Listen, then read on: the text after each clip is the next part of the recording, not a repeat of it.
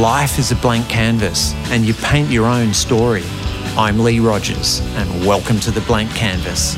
I'm going to be chatting with the trailblazers, artists, thought leaders, athletes, the entrepreneurs and creators, incredible individuals who inspire us to live large. I'm Lee Rogers and welcome to this week's episode. There's an elfin and puckish energy to artist Kathrin Longhurst. She looks into the heart and soul of each subject and has the technical ability to draw that out of the eyes of every portrait she paints, making her canvases feel as though they have come to life. None more so than a recent portrait of Kate Ceberano, which is a finalist and won the Packing Room Prize for this year's Archibald Prize, which is celebrating its 100th anniversary this year. This portrait of Kate has given her a queen-like serenity, powerful, fierce, the Joan of Arc of music in Australia, and as a subject, you couldn't wish for anything more than that, could you? Kathrin is a child of the Cold War era, having grown up behind the Iron Curtain in East Germany. Much of her work captures the contrast between war propaganda imagery and the glamorous promises of the other side of the wall. However, in place of the fearsome male figures of power are female warriors. The current phase of the digital revolution is delivering another chilling wave of censorship and propaganda, making Kathrin's style and work all the more compelling and relevant. The Berlin Wall came down and Kathrin left East Germany, eventually falling in love with an Aussie sailor in Western Australia and finding herself living in Australia. 20 years later, she has 2 teenage children with the same bloke and lives in Sydney. Kathrin's become a well-respected member of the Sydney arts community. She served as Vice President for Portrait Artists Australia and was the founder and director of the innovative Project 504. Kathrin's work is highly sought after and is collected across the globe. She completed her 18th solo show in 2021 and has been a finalist in numerous awards, including the Archibald Prize, the Doug Moran, the Darling Prize, the Sulman Prize, the Percival Portrait Award, the Mossman Art Prize, the Portia Geach Award, the Shirley Hannon National Portrait Prize, and the Western Australian Black Swan Prize. Please welcome to The Blank Canvas, Kathrin Longhurst.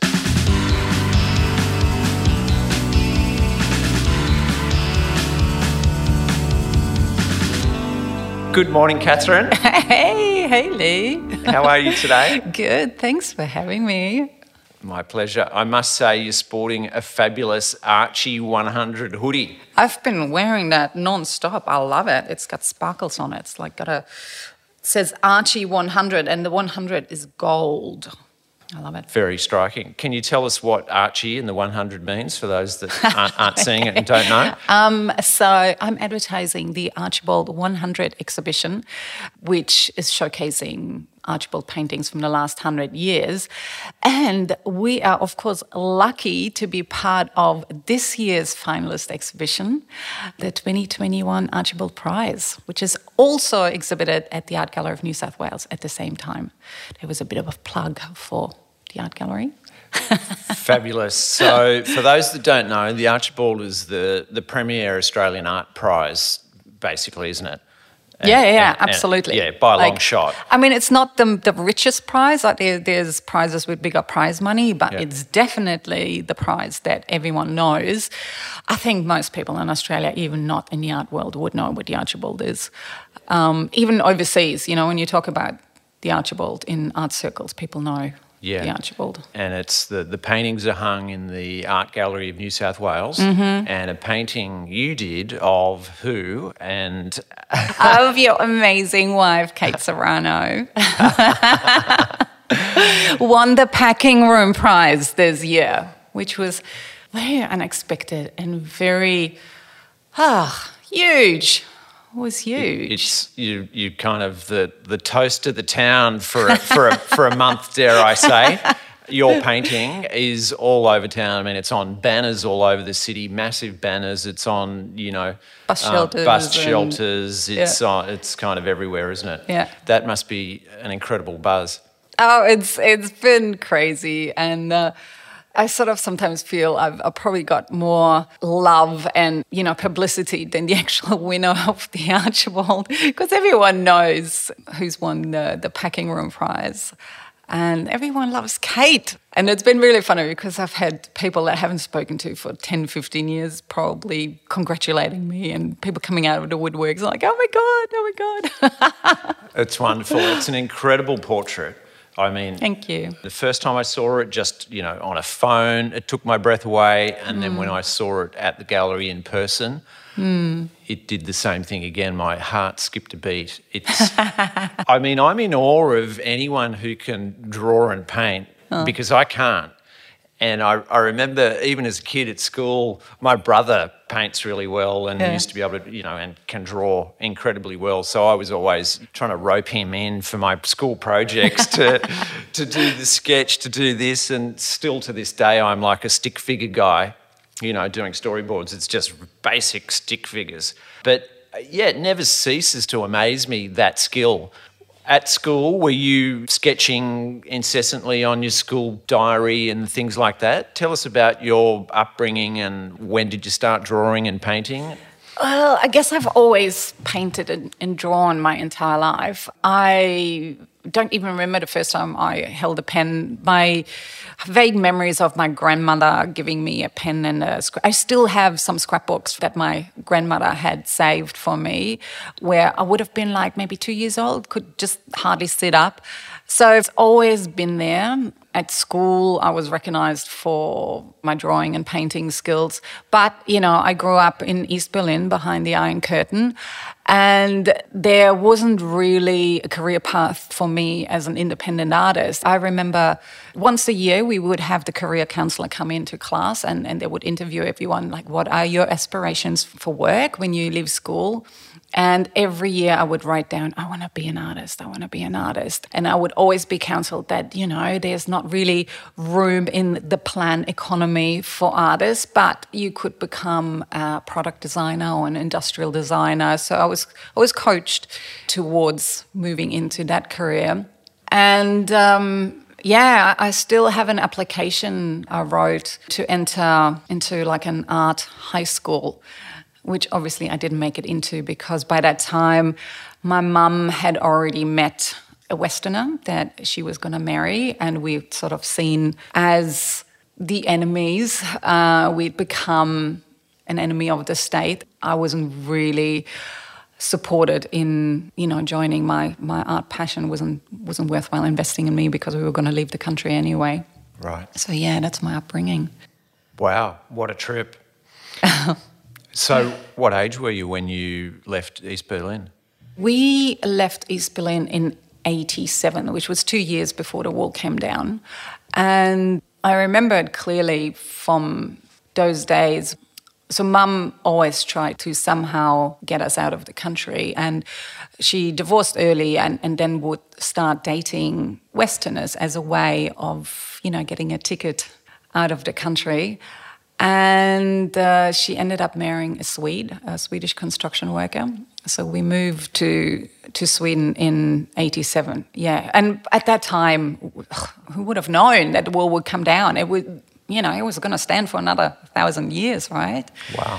Yeah, so I was in year 9 and then started in Sweden. I started high school and did my university in Sweden as well. Wow. And what did you do at university? I did a complete business degree, believe it or not. I spent 5 years. I've got a master's in business administration. What a trip. I know. I think a lot of it is to do, though, with me growing up in a socialist country. So when I came to the West, I thought like, I need to become a really good little capitalist and do business because that's what expected of me, right? So I'd never seen art as an avenue for me to pursue.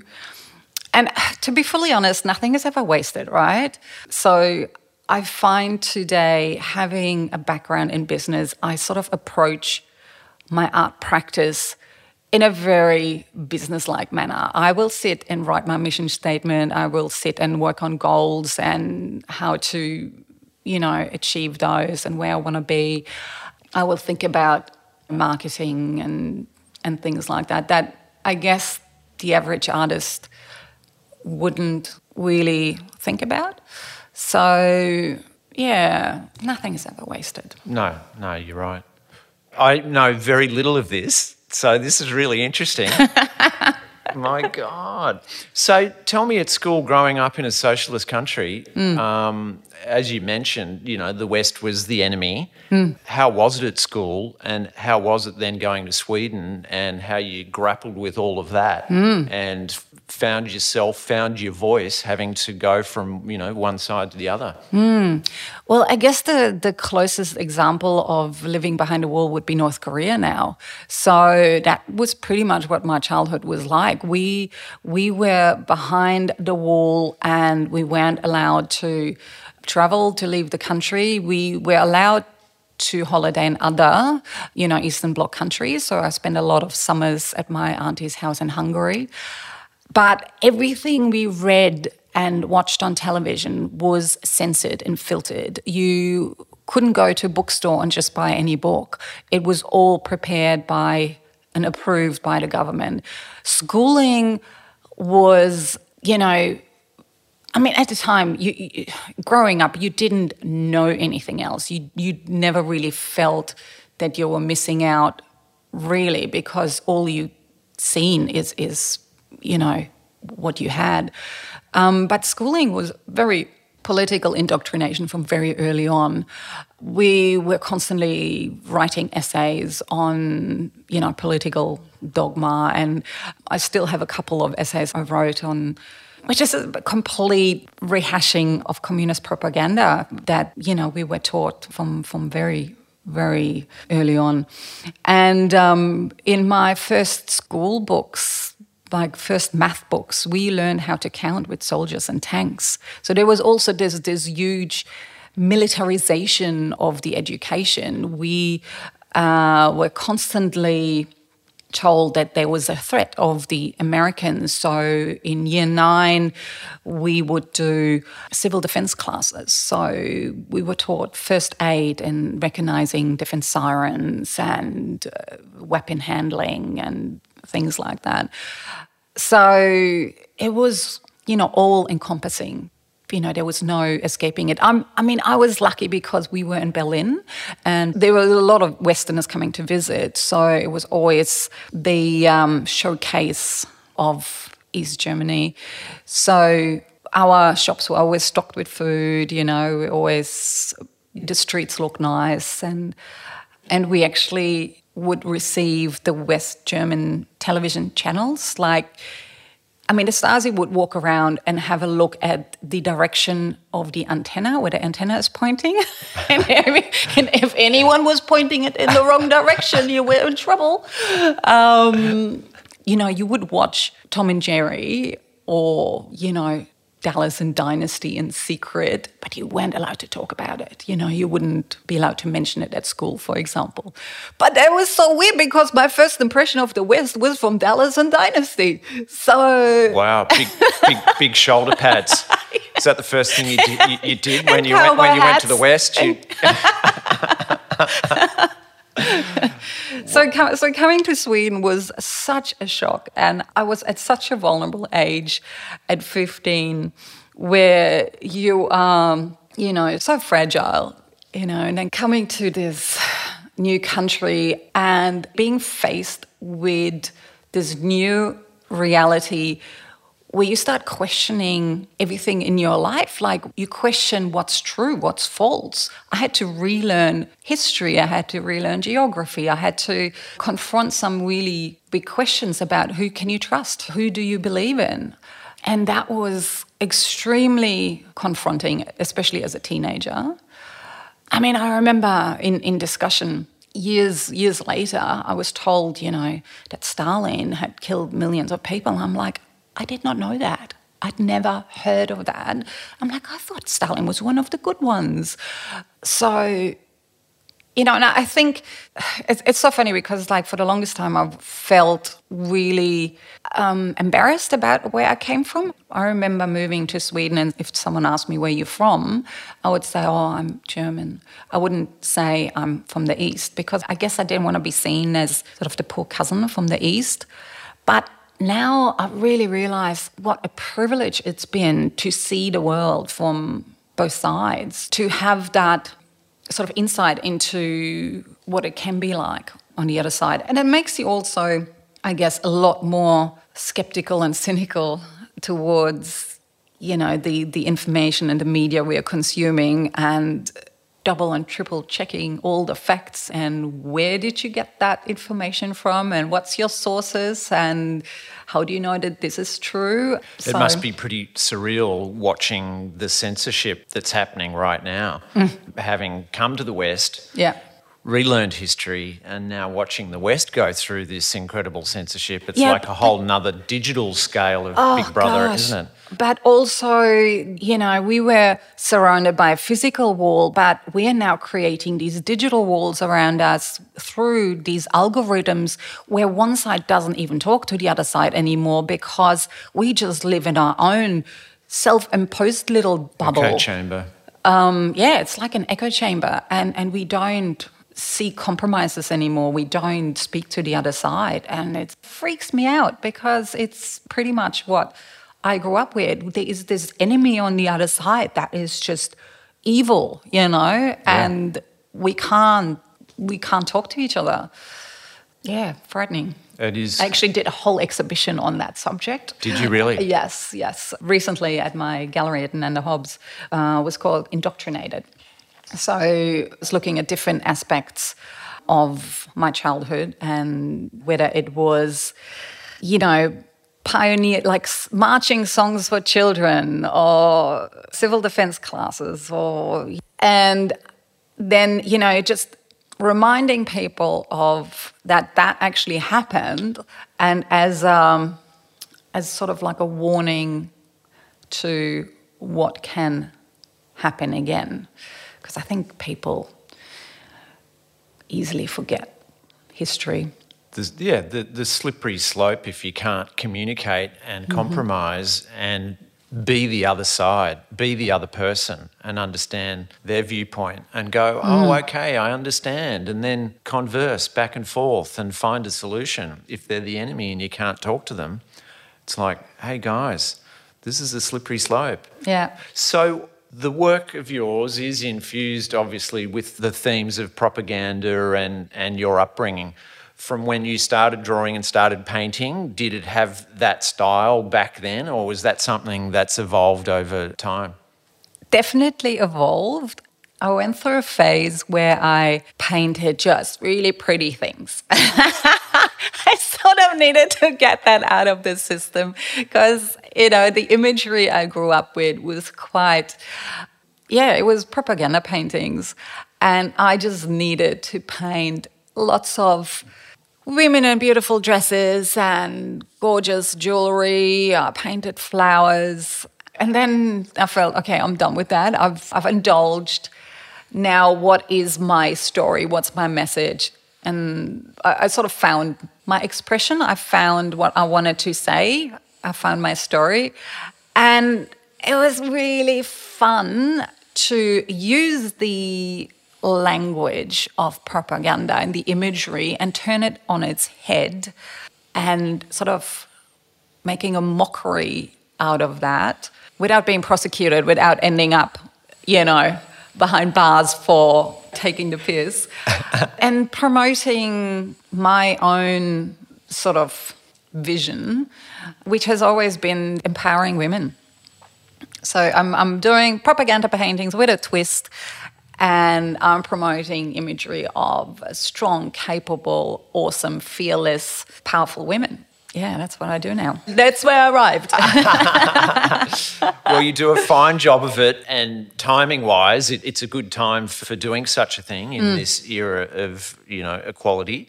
I do love these propaganda-style images, but without the heroic man, it's the heroic woman. That's right. It's just awesome.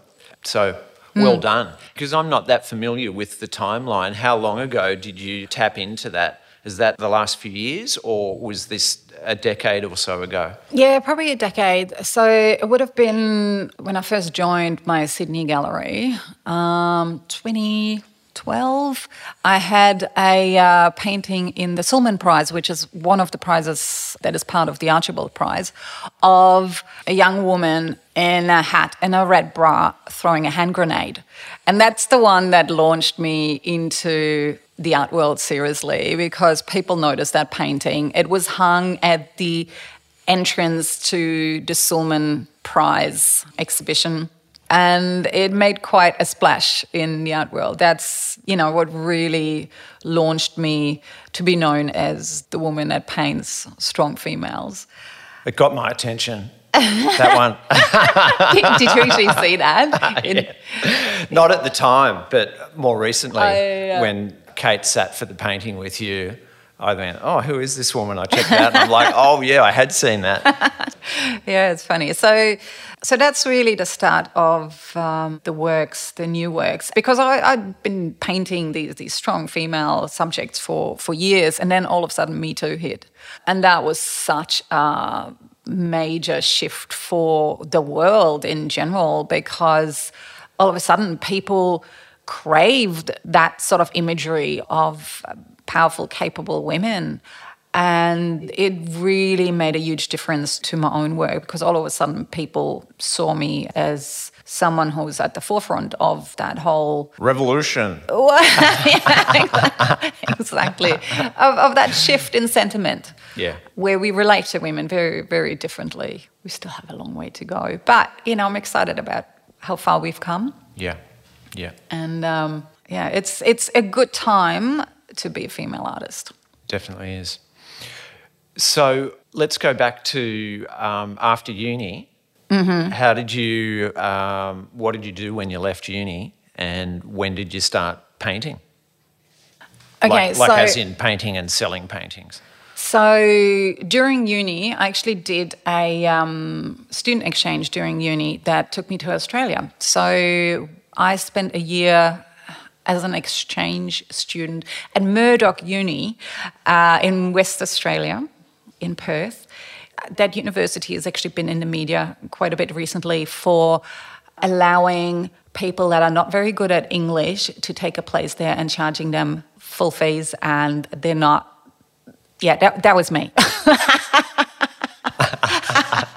So, yeah, I arrived there and I'm like, oh my God, I don't understand what that person is saying, walking through customs in Perth. Anyway, so I was renting this little flat with this Canadian girl, Jodie. And so we were in Unit 8, and then Unit 4 were all these really hot sailors from the Endeavour. And I ended up being invited over to a party at their house and met my dream guy, who's just so handsome. And it turns out, we've now been married for 23 years, have 2 kids. It was, the one that I met then. So my husband was working on the Endeavour at the time, and he ended up coming to Europe with me after having left the ship. So he sailed halfway around the world because the Endeavour was doing their major refit to take off on their first circumnavigation of the world. And so he sailed it all the way to London, sailed under the Tower Bridge, met the Queen, and then jumped ship to come and live with me in Sweden.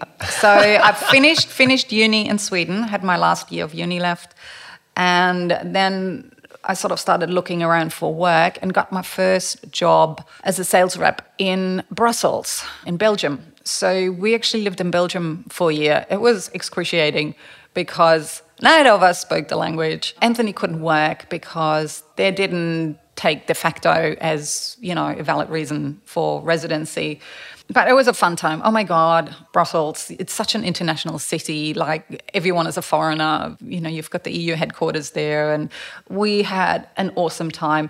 But in the end, it was just not sustainable. So he went back onto the Endeavour, and I ended up joining him. So I was sailing along the American West Coast. Yes, West Coast. So from San Diego up to Vancouver. Wow. On that amazing ship, and we were treated like royalty. Every port we arrived in, people were like, oh my God, you're with that cool pirate ship. Oh. So it was the most amazing year. Just traveling around and then exploring America. So that was really, really cool. That was such an amazing experience. And I think that's what made our relationship so strong as well. Throughout our marriage, we've seen each other in so many different roles. I was the breadwinner when we were in Sweden, when we were in Belgium. He wasn't working. I was providing for both of us. And then we flipped roles, and I was the deckhand who was scrubbing decks, whereas he was one of the officers on the ship and like a superstar. He had groupies in every port, people that would just send him love letters along the Is this because he was on the Endeavour on that famous trip? Yeah, and because he looks like a pirate. He's a pretty spunky guy, I must say. And he's a lovely guy too. He's a sweetie. He is. Yeah. He changes personality though. If you meet him as the captain, he can be quite stern, and when he yells out orders, oh my God, you don't want to mess with him. Right. But under that roughy, toughy surface, he's such a softie. Yeah, heart of gold. Yeah, he's still with the Endeavour, but he's now the captain on the ship. He works for the Maritime Museum. So I had to then go back to Sweden to apply for residency in Australia, because in the end we decided, okay, which country could we live in that works for both of us, where everyone can speak the language and where we both can get work. And we decided on Sydney. So I went back to Sweden to apply for residency whilst he finished circumnavigation. And we ended up in Sydney in 2000, just when the Olympics were on. So, oh my God, you can imagine arriving here in Sydney, and there were like parties everywhere, and people were just so friendly and so helpful. It was so nice, being welcomed like that to this country. And I could not imagine living anywhere else in the world now. This is home. This is where I want to spend the rest of my days. You're all over town right now, so you've made it your own. Well, I embraced Australia, they embraced me. So that's beautiful. Wow, that's really impressive. 23 years with the hubby. Mm-hmm. And a couple of kids. Mm-hmm. I've met one of them, your lovely daughter, who was in many of your paintings. Yes. How has being a mum changed you as an artist? Gosh, I think, being a parent is like, you just have so much guilt about not spending enough time with them and not doing the right thing. Not sure that it's changed me as an artist, but I'm able to use my art, to become a better parent. For example, like one of the things that's been amazing is my daughter went through a bit of a rough patch when she was about 11, 12. And that's when I started using her as a model. So in order for us to spend more time together and for her to see herself differently, I started painting her. So she would sit for me, and we ended up, being hung in art prizes. And I took her to the openings. So it's so special going to openings, and there's like all these celebrities and politicians, and everyone wants to take a picture, and she had to pose with her painting. And she used to come home buzzing from, meeting all these celebrities. And I remember we got hung as a finalist in the Mossman Art Show, and her portrait was hung next to one of Bob Hawke. And so he was there on the opening night, and we have this beautiful photo with them posing together in front of their respective paintings. Very cute. And it's really funny because out of that experience painting her, there's 2 other series that came out of it. So after I sort of started working with Maya, I realized there surely must be other kids that have gone through way more traumatic situations in their life. And I started investigating kids that have come out the other end of trauma and how adversity creates the opportunity to grow and become stronger. So that whole series was called The Forging of a Spirit. So because, in metalwork, when you forge steel, if you beat it, it becomes tougher, it becomes stronger. But if you beat it too much, it becomes brittle and it will break. So, I really like the analogy with forging of metal, because some of the most incredible, successful, beautiful people that I know at one stage or another have all been through incredible hardship and adversity. And it's sort of given them a drive to better their life and better life for others as well. So I painted the portraits of, a series of young people that I met through my friendship circle that, had come from war-torn countries, that had fled the tsunami in Japan, that had lost a sibling to cancer, that had, gone through like these life-changing events. And what they all had in common is this sort of outlook in life where they were just grateful and they were so gracious in their life, how they approached the world. It's just really lovely people to be around, the families in particular. And out of that project then came another series I'm currently working on of incredible refugee women that I'm showing at the Manly Art Gallery and Museum, which opens in August, 27th of August, runs through to October. I've met some people through that where I'm just so in awe of them, like what they've gone through and where they arrived. I have so much respect. And, and especially growing up in the East and having lived under a totalitarian regime and knowing what people do to escape that sort of suppression, and then meeting people that have done that and risked their lives and left their family and having lost half their family and not knowing where they are and how they are just so, such beautiful people, so grateful and so warm and just gorgeous to be around. Yeah. Amazing. So I've got the coolest job. I've got the coolest life. I get to meet so many amazing people. It's just so exciting to be me. You have no idea. I get to meet you. I get to hang with you guys. Like one day I hang with like superstars, the next day I hang with like some corporate dudes, and the next day I hang with refugees. Like, what a cool life. What a great gig. That's beautiful. It's a pretty cool gig, isn't it? Your work, for me, seems to capture the strength of the human spirit. Is that something that you have as an intention, or is that just something you do your thing and it's received by another in whatever way it's received? No, I think it is on purpose.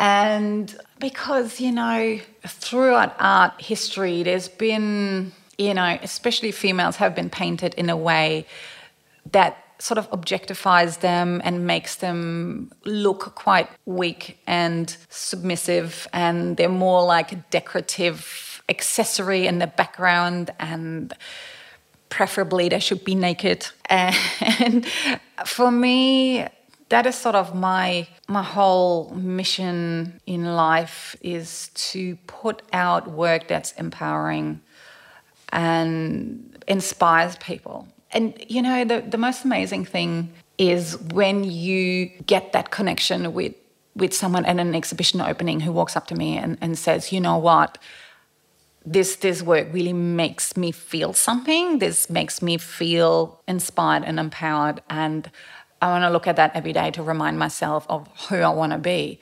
And I'm sure Kate gets that all the time, that people walk up to her and go like, your music has changed me, like you've helped me get through a difficult period. Or I think as creatives, you cannot pay with any money in the world, you cannot pay for that feeling you get when you've made a difference to someone. And it's so nice to hear that is noticed and acknowledged. Thank you. My pleasure. honestly, walking through the gallery and arriving at your painting of Kate, it's alive. I mean, it's an incredible experience, not just, for me, obviously I'm married I think you're biased a little bit. Yeah, of course, completely biased, but I watched many other people have the same experience. I mean, the skill is astonishing to me to be able to create a painting that has that quality of being alive. I mean, it delivers a spiritual, emotional reaction to me when I look at it. Wow. So that's quite a special talent Wow. you have. So thank you. Thank you for creating that piece on my wife. And I particularly like it because I live with Kate. I know how strong Kate is. I know what a warrior she is. She's got this beautiful big smile and a wonderful warmth, and she makes it look easy to be Kate Sobrano. But I've been with her for 30 years, and every day is an adventure. Every day is an adversity of some kind to overcome. Yeah, especially in the last year or so. Yeah. Would have been Totally. pretty tough. So I like it because it does show that fierce warrior strength side of Kate. And Well, a lot of people have said queen. She's Yeah. she has a very regal pose, the way she's sort of, like royalty. Yeah. Yeah. And that's what she is, she's music royalty. She is. She totally is.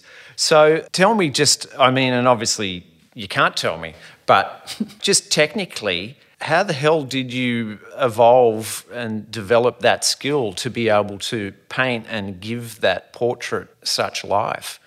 Is it just years and years of chipping away and developing your skill? I mean, I've seen the sketches. Obviously, you sketched out 3 different options of how she was standing and looking and what she was doing with her hands. Do you see it in your mind from the sketch? Do you see how it's going to look finished and it's pretty close, you keep going until you get there? Or do you just sort of chip at it and then it takes shape? I don't know. Just give me a few insights into how you went from that sketch to imbuing it with such life. I think every artist is different. Every artist has a different approach. Some artists have a very clear vision in their mind how they want the end result to look. I think I'm a combination. So I see what happens with the sitter, and I like it to be a collaboration. And Kate's such an expressive person, and she will give you everything she's got. And I really felt that during the sitting. She wanted me to get the best of her, and she would get into, give me like really intense expressions and looks. And I love working with people that I don't need to instruct, that just give you part of their soul, So especially in portraiture, I think it's quite important that there is collaboration. And that's why I wanted her to have a say in which pose we end up choosing in the end. Because I was leaning towards something more, her mid-song or something like that, with her hands out in front of her instead of like cusp like we ended up doing. But she said, no, this is where I'm at the moment. I think I look calm, I look centered and strong. So that's what we ended up doing. I quite often have an idea how I want it to look, but in this particular painting, I ended up changing the background colour halfway through. So I started off with a dark blue background, which for me just didn't quite pop enough. We've always been talking about having different elements of red in the painting because she was wearing these cute little red bra straps, and I said, I'll put some red lipstick on you, but it wasn't quite red enough. So I ended up going for the poster red, for the very... Good call. And everyone loves the red background. So yeah, like sometimes I just get it right straight away, and sometimes I just have to tweak things and change things around. But working with a good model and good material definitely helps. I did ask you when we went to the gallery how long it takes to do a painting, and you deftly didn't answer the question. So I'm not going to ask you again because how clearly long is a piece of string? Exactly. Like every artist gets asked that question. Yeah. It's one of our, I guess, one of our pet hates. Yeah, so I'm not going to ask you that again, but I did note it was a really good non-answer you gave me. But thanks for sharing that, because you probably hate talking about how you do it. So I'm not going to ask many questions about that. It's like ask a golfer about their grip and other things, how they do it. Like, you don't want to put your attention on that for the person. Yeah. Anyway, we talked about you having done the business studies. It was about 10 years ago you started painting the women. Mm. Where did you learn? You did business studies at university, so where did you learn to paint? And is there anyone you'd like to acknowledge who helped you at that time? So I've always painted outside of studies, and whilst I was living in Sweden, I joined art circles and art classes and did workshops. And then here in Australia, I spent some time at the Julian Ashton Art School, and it's a school that's very traditional, where it's not like COFA or National Art School where you learn about art history and content, and they only concentrate on technique. So you do the old-fashioned way, you bring in live models and you sketch from life, you paint from life, and it's really the basic painting skills. Practical. Very, very practical, very practical. And I really loved my time at Ashton's. A lot of, especially realist, figurative artists in Sydney and in this country have at some stage been studying at Julian Ashton. You can sort of see, the technique, it shows through. And I think, every artist benefits from working in that environment, like working with the models, working in a live setting to hone in your skills. And yeah, so there are some people I really want to acknowledge, the teachers at the Julian Ashton Art School. They're amazing. Cool. If you had advice for aspiring painters and artists, aside from going to that school and getting lots of practical experience, any other words of advice for them? I think for me there was sort of like 3 big elements to getting me here. One is a very clear vision of where you want to be. Just spend a day or two just working out what sort of an artist do you want to be? How serious are you going to be about this? Do you want to be in prizes? Do you want to be represented by a gallery? Work that out for yourself so that you have something to work towards too. But secondly, surround yourself with other artists. So for me, that was joining an arts community. So I did my time volunteering in different collaborative sort of situations and joining artist collectives. So I was vice president for a number of years, Portrait Artists Australia. I founded several other arts collaboratives. I founded an artist-run initiative called Project 504, which is still running, still exists. And so you in a community of like-minded that will push you along, where you get not just inspiration but also advice on, okay, which gallery is good, what should you do next, and you get invitations to show in group exhibitions, etc. And thirdly, make sure your family supports you. That's huge, because if the family support is not there, because the first 10 years, so I've been painting full-time now for the last 18 years. And I tell you what, the first 10 years are tough. Before you break into the bigger galleries and before the serious collectors start buying your work, it is very tough. And unless you have a family that is willing to sacrifice some of their lifestyle, I guess, it's not doable. Because I've been so lucky. Like in the beginning, I remember every couple of months or so, I would spend a weekend on a couch crying, going I can't do this. Oh, I need to get a job. And my husband going I will not let you give up on your dreams. And he was like, bring me a cup of tea and a box of tissues and go no, you'll be all right. Just stick with it, And look at us now, we're all right. That's good advice. Makes sense. Wow. What does a week, what does a work day look like for you? Coming from a business background, there's a book I read that really has helped me heaps when it comes to time management, and it's called Eat That Frog. Can't remember the author, but it talks about that we should do the tough stuff that will actually make a difference to your life and to your career. We should do that first in the day. And that's sort of a principle I live by. I do like the very hard stuff first, because then the rest of the day is a breeze, Artists always talk about procrastination. We're the biggest procrastinators. And just getting over that first 5 to 10 minutes when you sit down and you're like, oh, let's just check on social media, just getting over yourself and just doing a really, really hard thing first thing in the morning, whether it is tackling, something you've been working on, like you haven't quite resolved a part of the painting, and you just do that first and you feel really good about yourself, and the rest of the day is easy. Or you have to make a really awkward phone call to a gallery, or you have to, do something that's really tough, but that will make a difference to your long-term sort of goals. So there you go. No, cool. But I don't really have a life, so my life's just in the studio.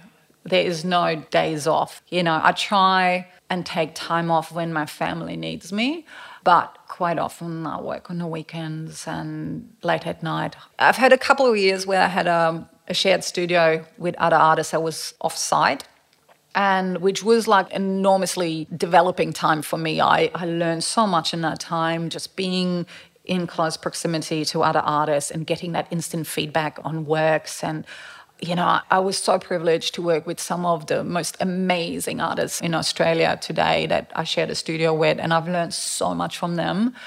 But since then, I really prefer to have a home studio. So I've always had access to my studio any time of day, so that after dinner I can do a couple of hours in the studio, or in between stuff we need to do, I can spend that time in the studio.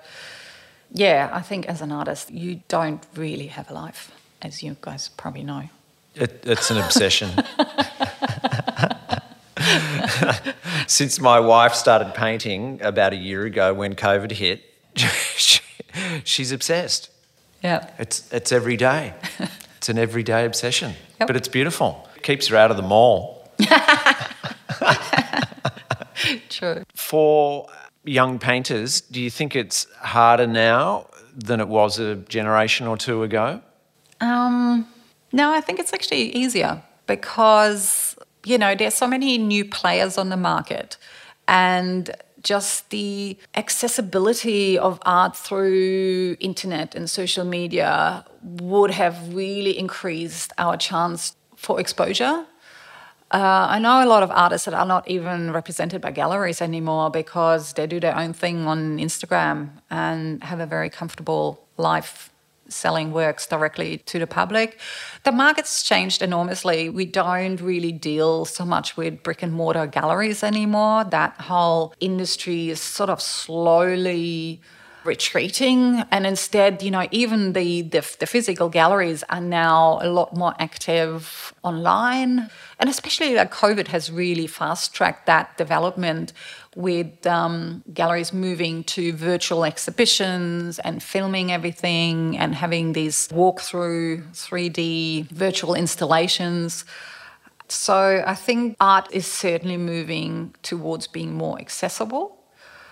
There's still, the art mafia and all of that out there, but I'm not in that market. So, I think definitely it's easier for artists now than what it used to be. Gotcha. Now you're a superstar in Australia. Is your work selling, well, it might have been prior to now, but is it selling in Germany as well? Yeah, funny enough, I still haven't had an exhibition in Germany. I do have a lot of collectors in Europe, not necessarily Germany, but that's one of my still has to be ticked off the list things to do. because I'd love to go back to my country of birth and do a show there. You know, my collectors come from all over the world. I've got a huge fan base in the US. There's some really beautiful people over there. Yeah, I'm really fortunate to, you know, have people all over the world connect with what I do. So, yeah, on the to-do list. Watch this space. Well, I'm sure it's going to happen. Well, you know, I'm active in the European market. So I've got a gallery in Denmark. They invited me to a group show in October. Next year, I've got a Portuguese gallery that I'm going to be working with. Just, you know, at the moment, just little group shows where I send a couple of paintings because I literally cannot take on any more galleries at this stage. I'm struggling to supply the galleries have. So eventually, once I have like a giant studio and lots of assistants that do all the prep work for me and do all my paperwork and all of that, maybe. But at the moment, I'm a one-person enterprise and I cannot fit any more in my day. Gotcha. Well, thank you for giving me an hour of your time. No, thank you for having me over. Such a privilege, honestly. It's been such a joy having you guys around, and I'm so excited you guys are in my life. It's been amazing. So I never thought, you know, when we first started talking about doing a painting that this would happen. You always have a special place in my heart forever, forever, seriously. Thank you, likewise. No, it's been a really special time and it's been a silver lining, hasn't it, for this strange year. Well, anyone out there who's listening, head along to the Art Gallery of New South Wales to see the astonishing portrait by Kathrin. It's hanging there until September and then the exhibition travels across the country. I think Gippsland is the next stop. And yeah, it's busy. They have around 140,000 people through the show every year. So make sure you get in there. Preferably at opening time, it's most quiet, I've been told. Good advice. Kathrin Longhurst, thank you so much. Thanks for having me. I'm Lee Rogers, and you've been listening to my chat with painter Kathrin Longhurst.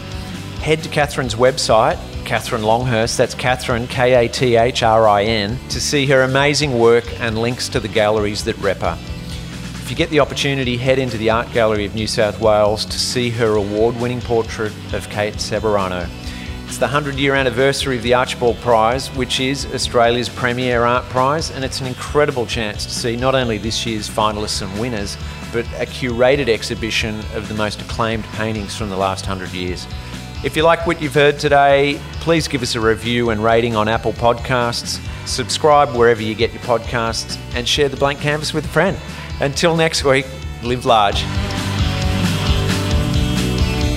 The Blank Canvas is produced by Lee Rogers and me, Rin MacDonald, with audio support by Jason Murphy at Gas Inc. and music by Rodrigo Bustos. This has been a Milovich production.